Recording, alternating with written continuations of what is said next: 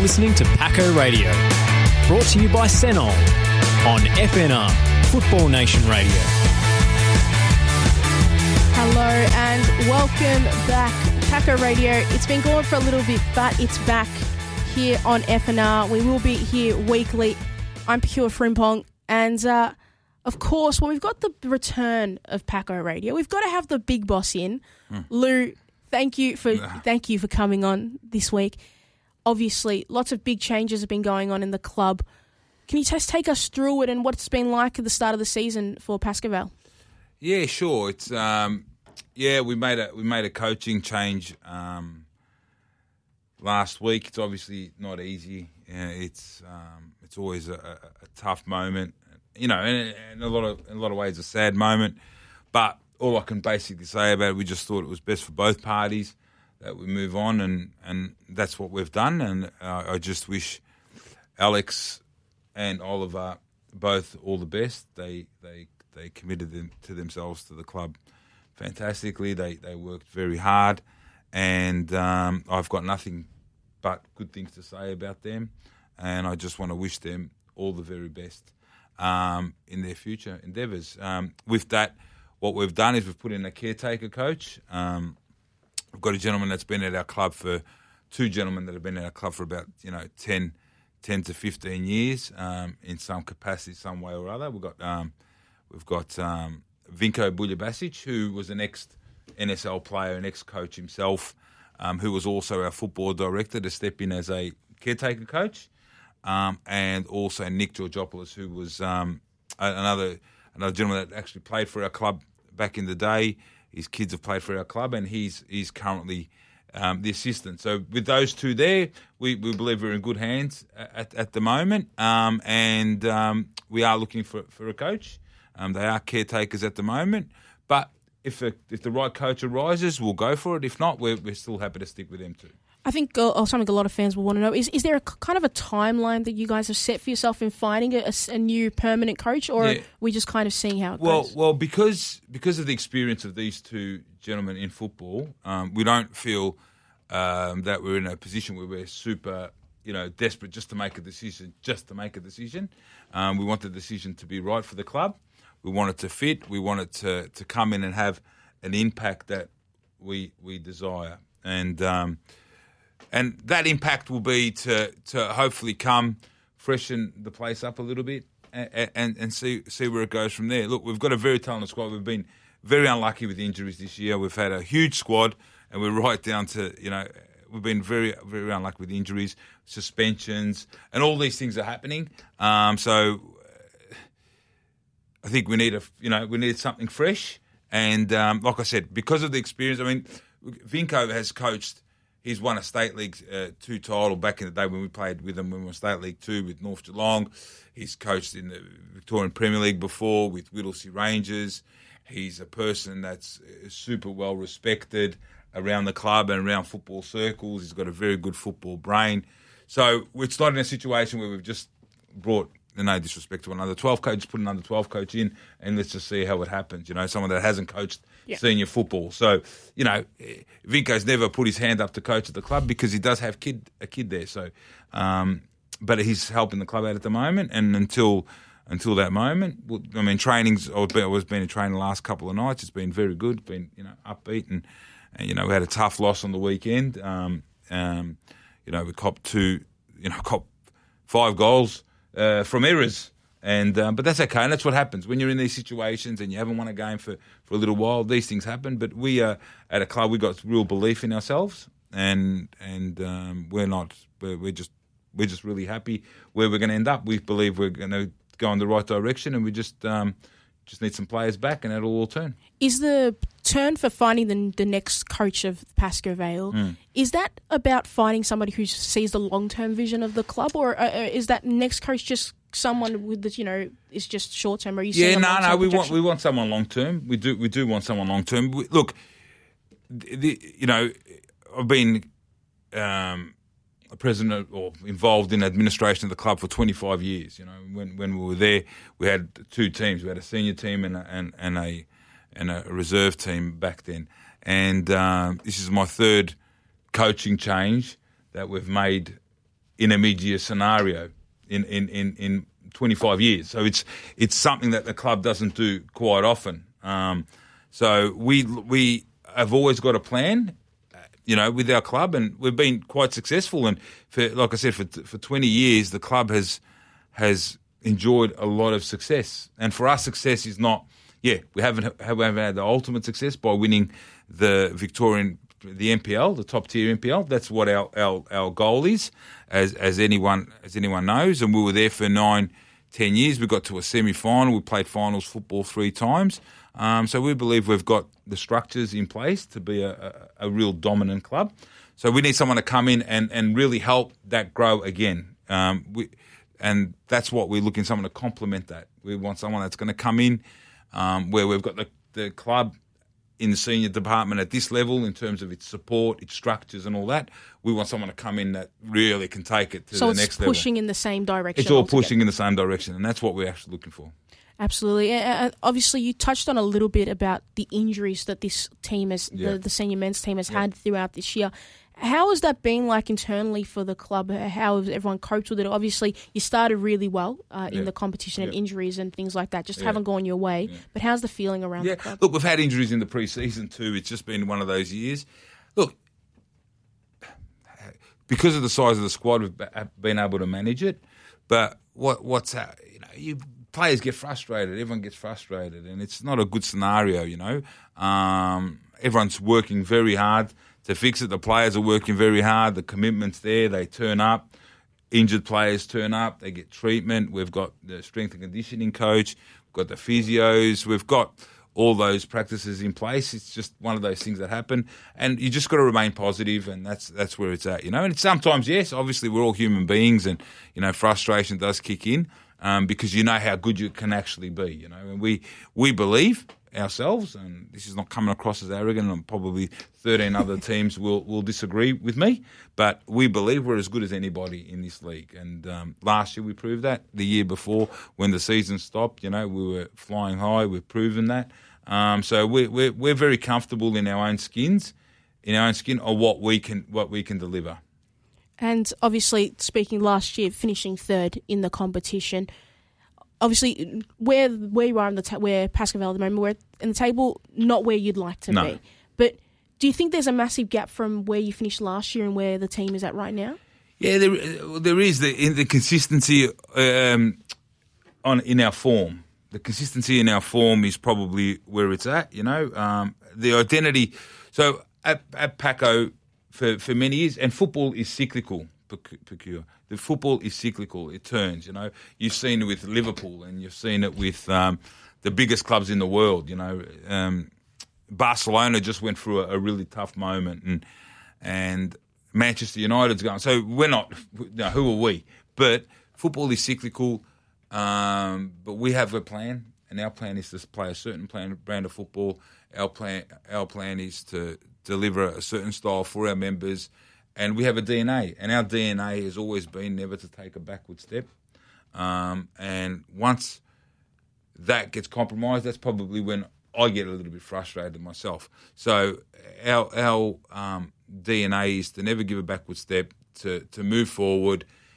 10th position or 9th, whatever we are at the moment, for me, that's not acceptable for our club. It's not acceptable for our club, and that's not because I think I'm better than anyone else, because we're not. We're all in the same competition, but just like all the other 14 clubs have got ambitions to win leagues, that's what we are. We don't enter the NPL2 to be there just to make up the numbers. That's not what we do, and that's not what we want to do, and that's not where we want to be. Now, no one set out the season to do that. We all believe we have a chance to win the league, and we still believe we have a chance to win the league. We're 7 points away from, I think, second or third on the ladder. You're only two wins out of first place. Exactly. We've just got to turn that form around, and once we do that, they've got no problems. We've got some really good players in our squad. We've got a really good culture. Obviously when you're winning, that sometimes that gets stretched a little bit, but we believe that the boys. I mean, I was there last night, and they're there. They're ready to go, and they're ready to take on Preston this week. Speaking of that Preston game, obviously a really big game in the NPL too. Yeah. We expect lots and lots of fans to turn up and show out in a massive number of supporters.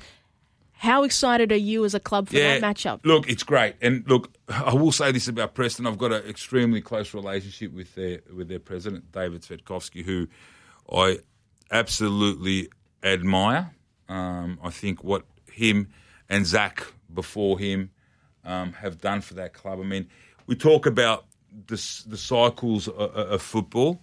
People have forgotten, So people will now look at Preston and they'll say, "Oh, mate, look at that! The club's just on fire. They've got everything." But I think people have forgotten 6-7 years ago they were in the football wilderness, and they weren't getting 1,000 people or 1,500 to a game, and people like the people that were there back then trying to keep the club alive. I've got absolute admiration for them, because when you got your whole community on your back, it's very difficult. It's a very difficult moment. And then they came in, Zach Gruevski, who I used to play with at Paco back in the day. He took over. He brought it to the next level, and now David's just running with it. And you see some of the things they do; it's unbelievable. And for me, apart from it's great for us this weekend because it's a big game, it's a big local derby. Yeah. A lot of players that have played with us have played with them, or they'll say a lot of players that played for them came to us. Some legends of the game. So we've got a really good relationship with them. I got absolutely nothing but admiration for that club, and I can't wait to see them on Friday night. A few friends, give a few hugs and cuddles with the good people down there, and hopefully we pick up the 3 points. Yeah, absolutely. And I think that's something we all love about the NPL too. Just the level of competition is always so high, and it's continuing to get better in NPL too. But to have these kinds of derbies between Preston and Paco, looking forward to that. Now, I want to ask you, Lou, obviously there's lots of things going on around the club, developments with the ground and things like that. Is there any updates you can give anybody? So we have got a lot of exciting things. Sometimes when things don't go well, you start to really get down on yourself. But we have got some really exciting things happening at the club. So we've got the development of Hoskin Reserve, which, if you come to Hoskin, you drive in, it looks a little bit tired on the outside of the football field and the car park, and when you walked in, we had a shipping container as you saw it, and all those little things. We've over the last 5 to 7 years, the club spent in excess of about $400,000 in upgrading the pavilion on our own. So that's been pretty exciting for us. But we've had already project number 1 getting started at the moment at Hoskin Reserve. We're fixing the entrance, the walk-in entrance of the reserve. So when you walk in, it's going to be beautified, it's going to be modernised. We've actually added an extra storeroom, an extra cool room area for our cafe. So that's going to really lift the place up. Then on top of that, the 2 fields, which is one on the inside, which is going to be a hybrid field, both international size grounds, and then we've got one on the outside, which is we call it the North Field, which was an old footy oval, is now going to be made into a full proper rectangular soccer field, our football field with new only real football. Yeah, exactly, exactly. But I think we had a bit of resistance towards that.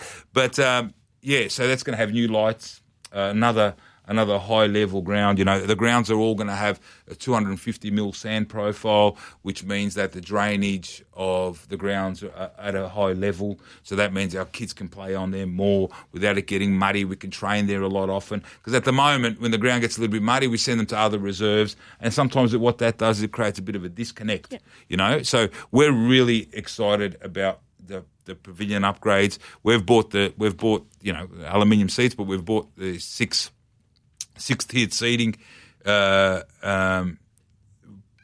times 50 people tiered seating. So there's 300 seats we bought that we're going to put on one side of the ground with some shade, with some shade sails on top of it to really make it into a little boutique pavilion. We've got a gym area designed that that's the next stage. What they've also done, so the tenders closes on the grounds next week.